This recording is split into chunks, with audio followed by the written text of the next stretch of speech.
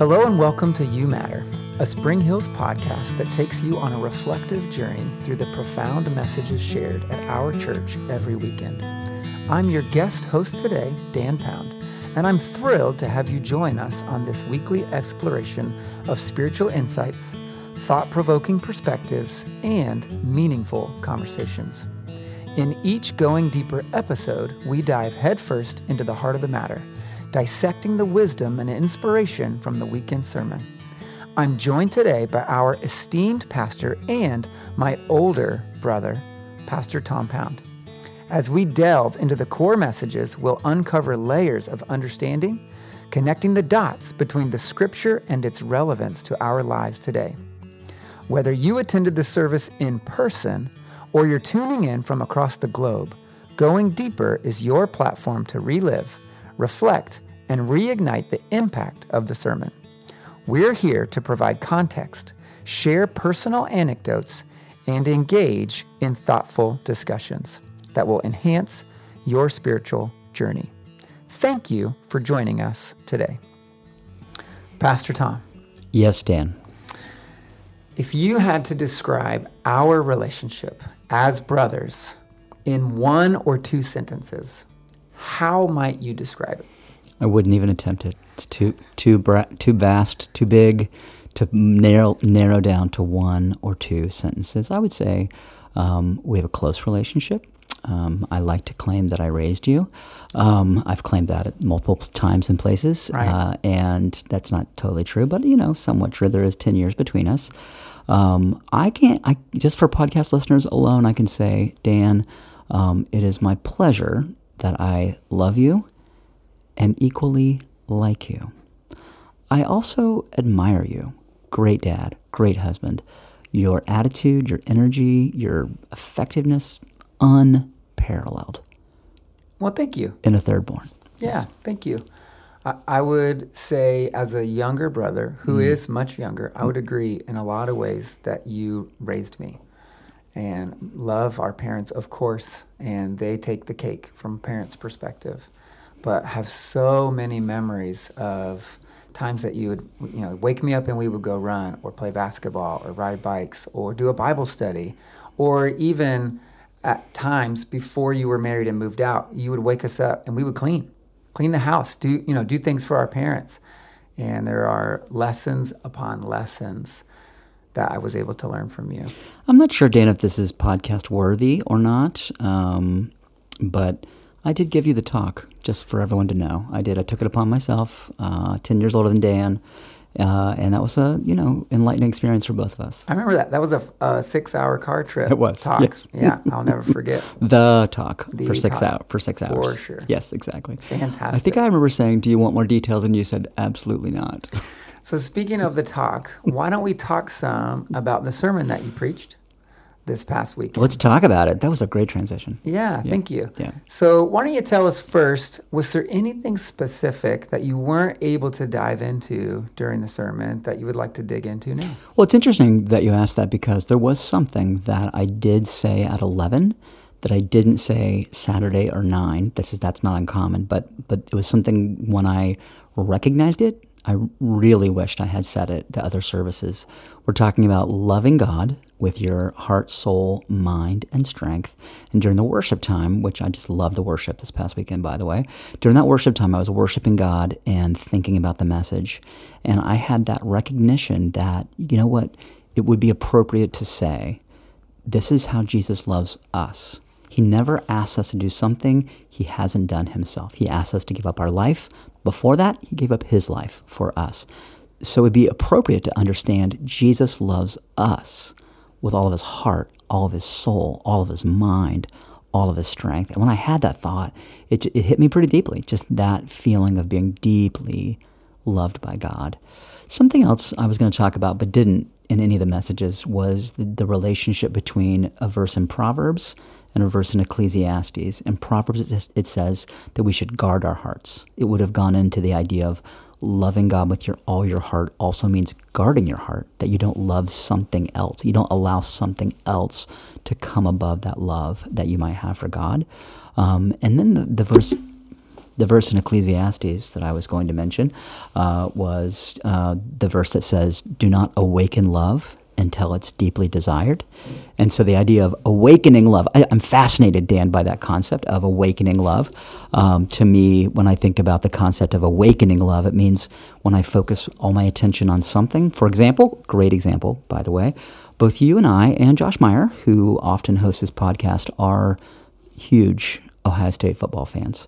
I am currently not reading articles about this upcoming season. I'm intentionally not tuning my heart because I would be awakening love. If I got into it, if I thought deeply about the season coming up, I'm guarding my heart. I'm not awakening that love. I'm guarding my heart, so I'm focused on right now, today, what God's doing, how God's speaking to me and us, and I'm just guarding my heart instead of awakening that love. But at the same time, every single morning, my goal is to awaken my love for God by spending time in His Word, by pouring out my heart to God in prayer, by tuning into some worship first thing of my day, just so I'm awakening that love. And I really.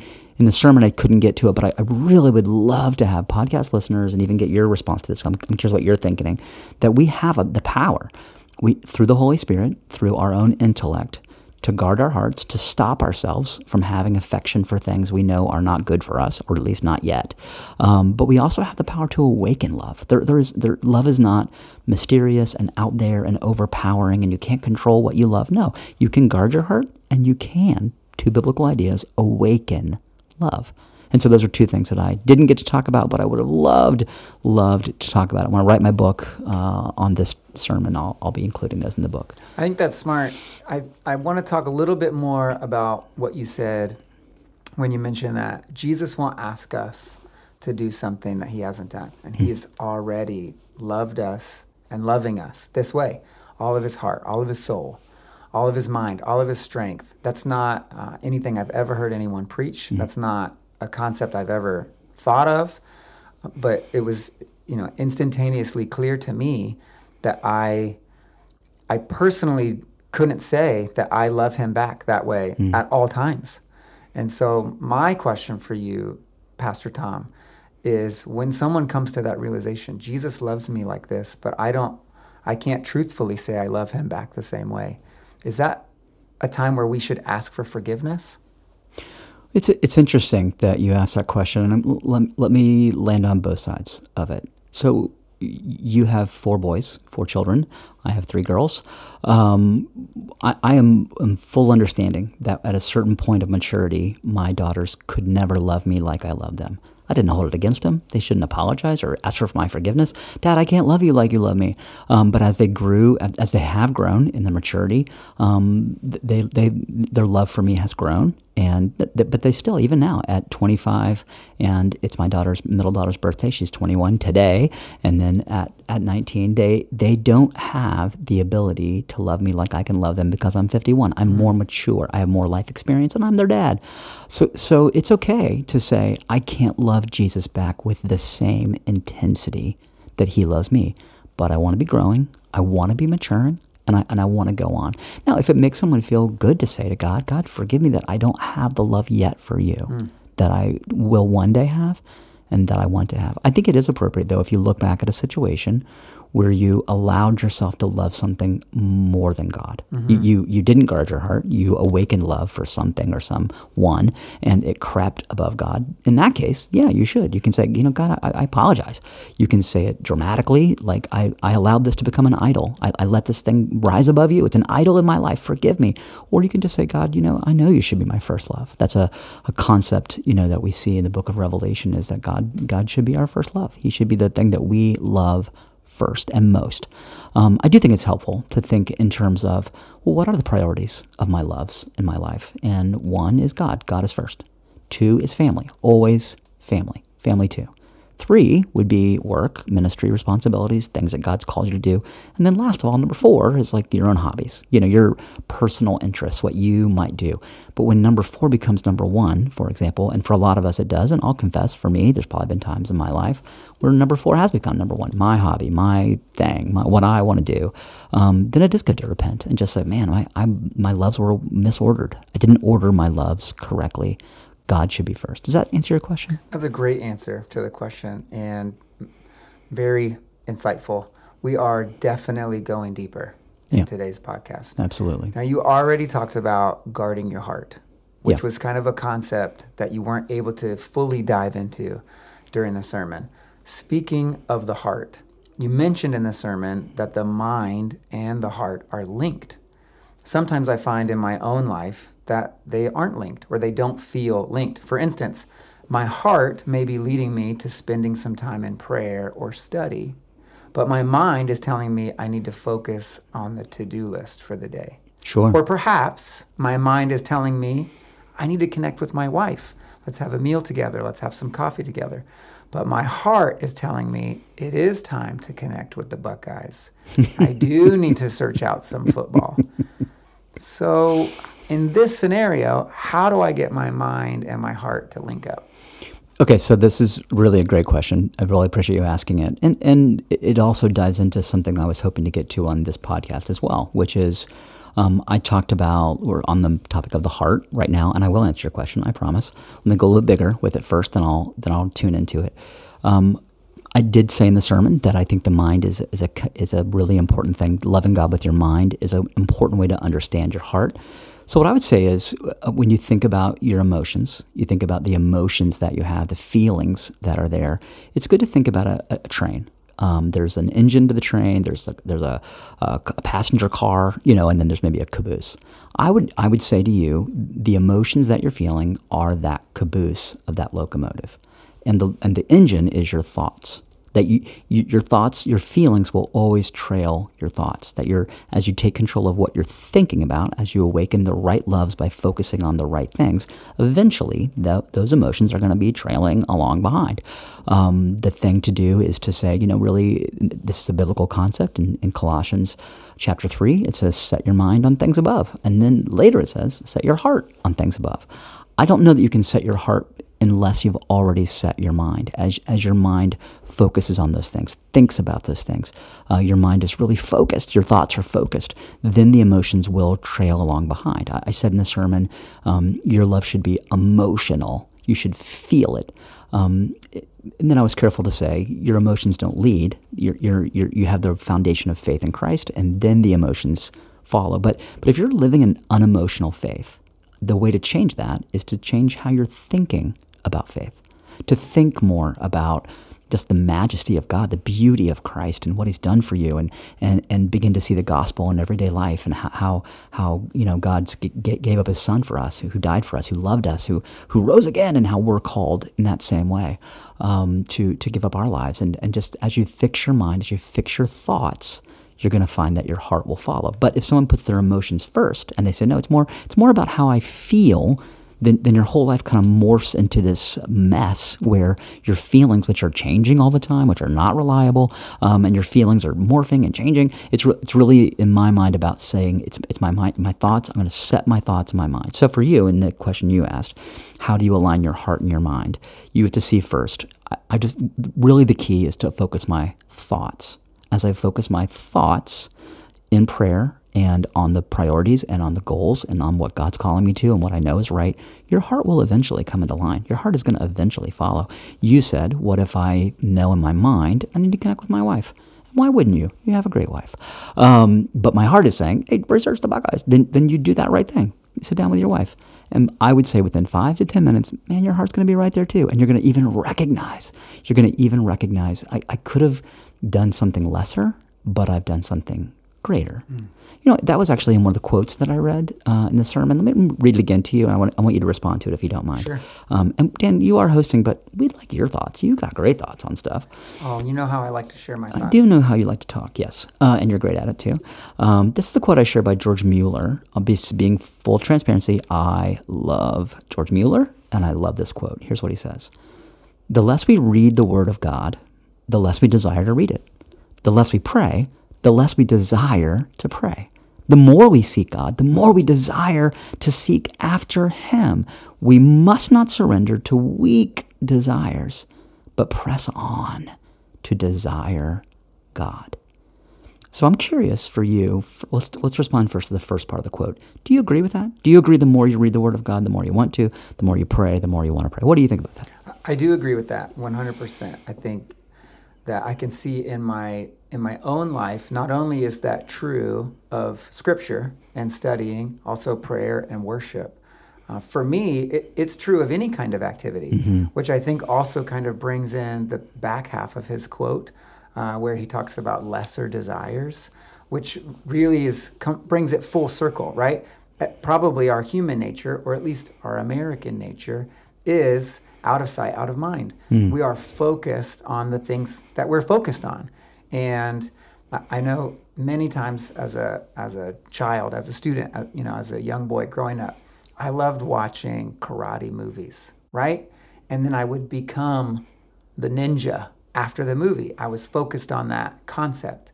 And then that was all I wanted to do. And I wanted to learn about it and research it and think about it and study it.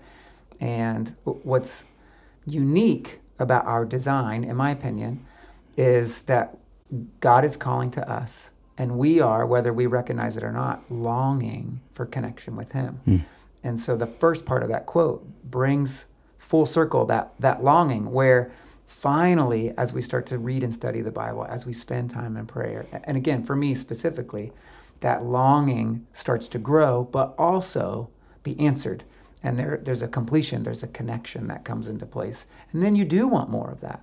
So I definitely agree with the quote, and I love the warning at the end, because it is so true of any kind of activity that we can get involved in. Let me read that again. The ending says, we must not surrender to weak desires, but press on to desire God.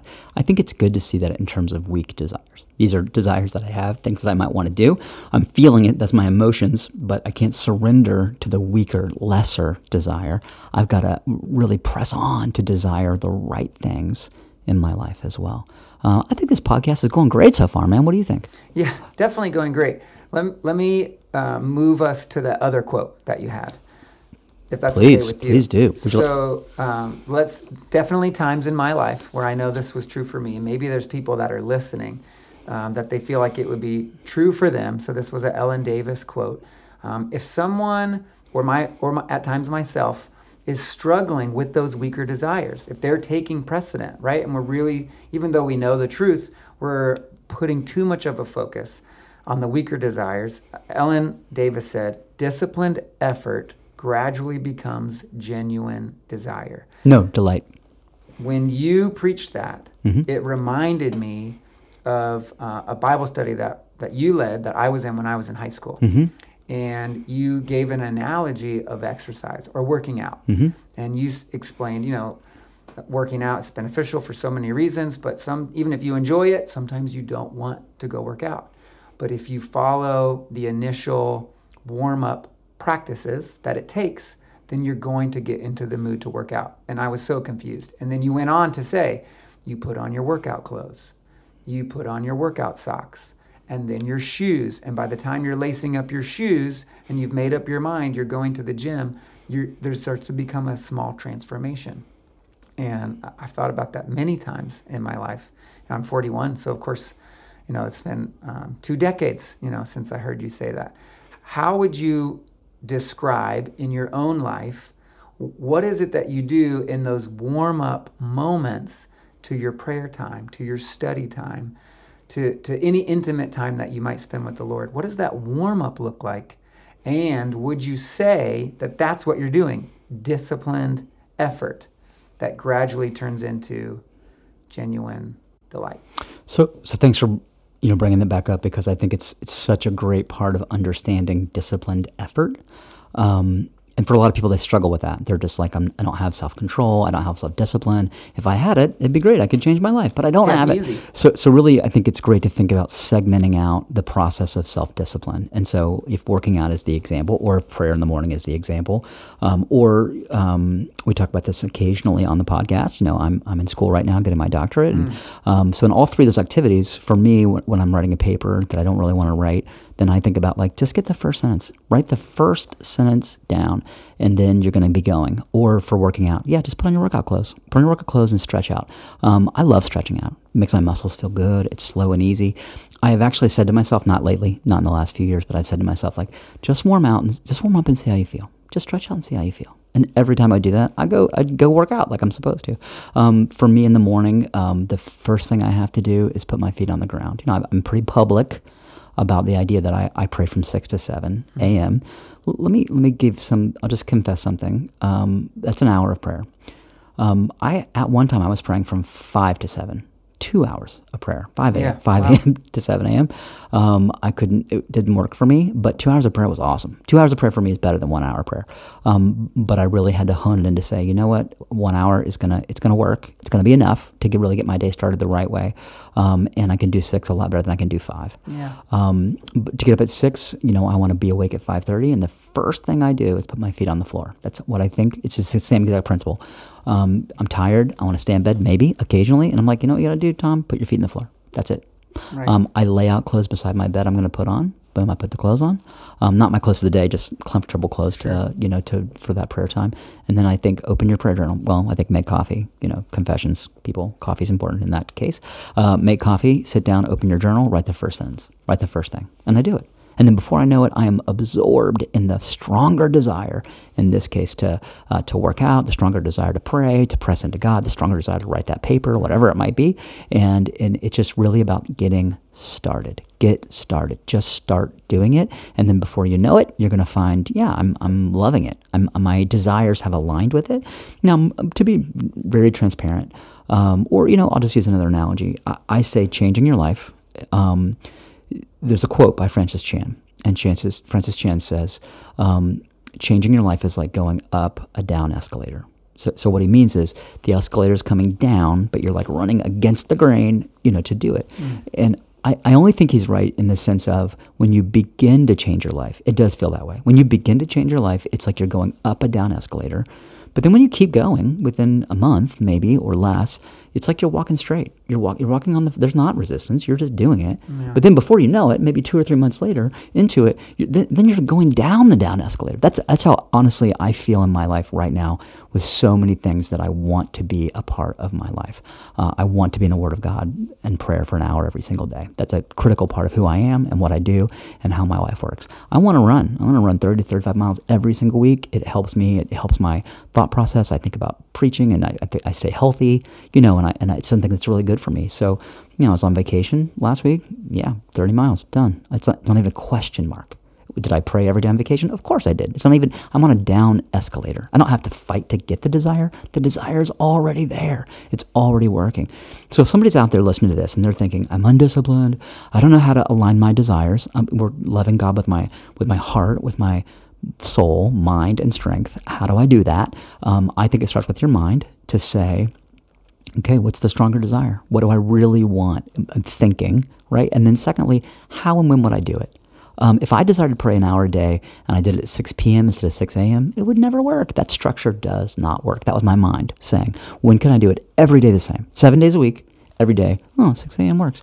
So it starts with your mind, in my mind. It begins with your mind, how you think, thinking clearly, seeing the goals, and then producing small steps. That's your strength. Your strength is the small steps that you envision. Putting on your shoes, warming up, like you said, choosing to start the activity. That's your strength. That's your what you're doing. And then what's going to happen is, first your heart will align, and then eventually your desires will align as well. So Jesus said, and we should go with his order, or Moses said it first actually, heart, soul, mind, strength. I'm not sure why Moses said it in that way. Perhaps the Holy Spirit just inspired him, and when he wrote that verse in Deuteronomy 4 and 5, that's what came out. If I was saying it today, I would probably say love God with your mind, your strength, which is your actions, your heart, and then last of all, trailing behind all that is going to come your desire for the right thing. That's how I would order those 4 things in that way. Give me your thoughts, Dan. What are you thinking? So I feel like I hear you saying 2 things. Okay. One, and in my experience as a Christian and as a leader, I would say that I see this happen often. But number one, I feel like what you're saying is, as a person is establishing those disciplines, it's okay to make mistakes. Absolutely. And it's okay to try different things. You tried 5 to 7 a.m. for a prayer time, and you loved 2 hours of prayer time, but the 5 to 7 time frame wasn't the best, most perfect fit for you. Right. And now you've landed on 6 to 7, and it's perfect. It works great with your schedule. It works great with what you need. Right. And so it's okay to make mistakes as someone's trying to establish that. Yes. Number two, I feel like I hear you saying momentum is available and crucial. We already talked about Ohio State, right? We talked about football. We love watching football games together. You know, anyone that watches college football especially knows what momentum can do for a team. And you're talking about how momentum can impact, not just someone's overall spiritual growth, but even just in the moment, in the day, and how, developing those habits, being disciplined, will build momentum. Give me your thoughts on what that word momentum means to you. Well, it's perfect. It's perfect. Momentum is exactly what I'm talking about. And let's just skew that and circle back on a topic we've already covered just a little bit, weak desires. There is momentum that way too. There's momentum that way too. There's momentum in I'm doing things I know I shouldn't do, whether they're sinful or whether they're just unproductive. Think about the person that the first thing they do, first thing in the morning when they wake up, they grab their phone, they scroll through social media. Their heart is then captive to the stories they're seeing. They see a cat video and laugh. They read a political divisive comment and they get angry. They've already chosen a habit. But when you grab your phone first thing in the morning and scroll through social media, there's a momentum of that too, that you're going to want to do it. That disciplined effort of doing it is going to create that, like Ellen Davis says, you're going to want it. You're going to desire it. I want to look at my phone. I want to scroll through. I don't have that temptation because I don't do that. But if you're in that negative momentum cycle, that's where you got to go up the down escalator. You've got to make the hard choices. In that case, you're loving with your strength first. First my mind to see what I need to change. Then my strength is going to be the important thing. Let's talk about the strength that comes from the Holy Spirit, number one, and from others that are surrounding you in your life. I think when you need more strength, one of the keys is to pray. Just to pray. God, give me the strength I need to do the right thing. I have prayed that prayer thousands of times in my life. I have found God so faithful. If I do this, if I stop and I pray for strength and make one good decision, I've always found the Holy Spirit to meet me in that moment. It's a great recipe, I think. And then you take the next step and you just keep going. But the Spirit is strengthening you in that step. And so I think that's a critical part of the whole equation. Pastor Tom, thank you so much for inviting me to be the guest host today. Also, thank you. You have been the best big brother.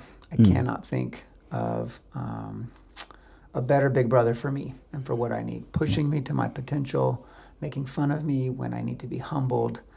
The banter that we have back and forth, here at church, it's fantastic. I love you and thank you for having me here today. I love you too, Dan. We have a great relationship. I love it. And thanks for hosting today. You were great.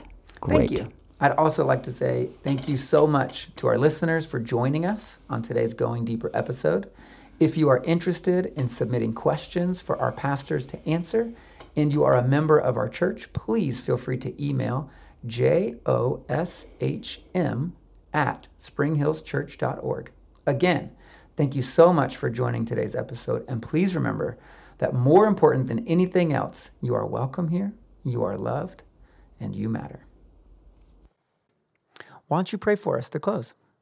Father God, we thank you for this time just to go deeper on the topic of loving you, God, with all of our heart, soul, mind, and strength, and loving others, God, in that same way too, with a completeness, with all four of those components of who we are: our heart, our soul, our mind, our strength. God, meet us in our weakness to lead us to the stronger desires to desire you. Thank you, Jesus, for all you've done in our lives. Give us strength for today to follow you. In your name we pray. Amen.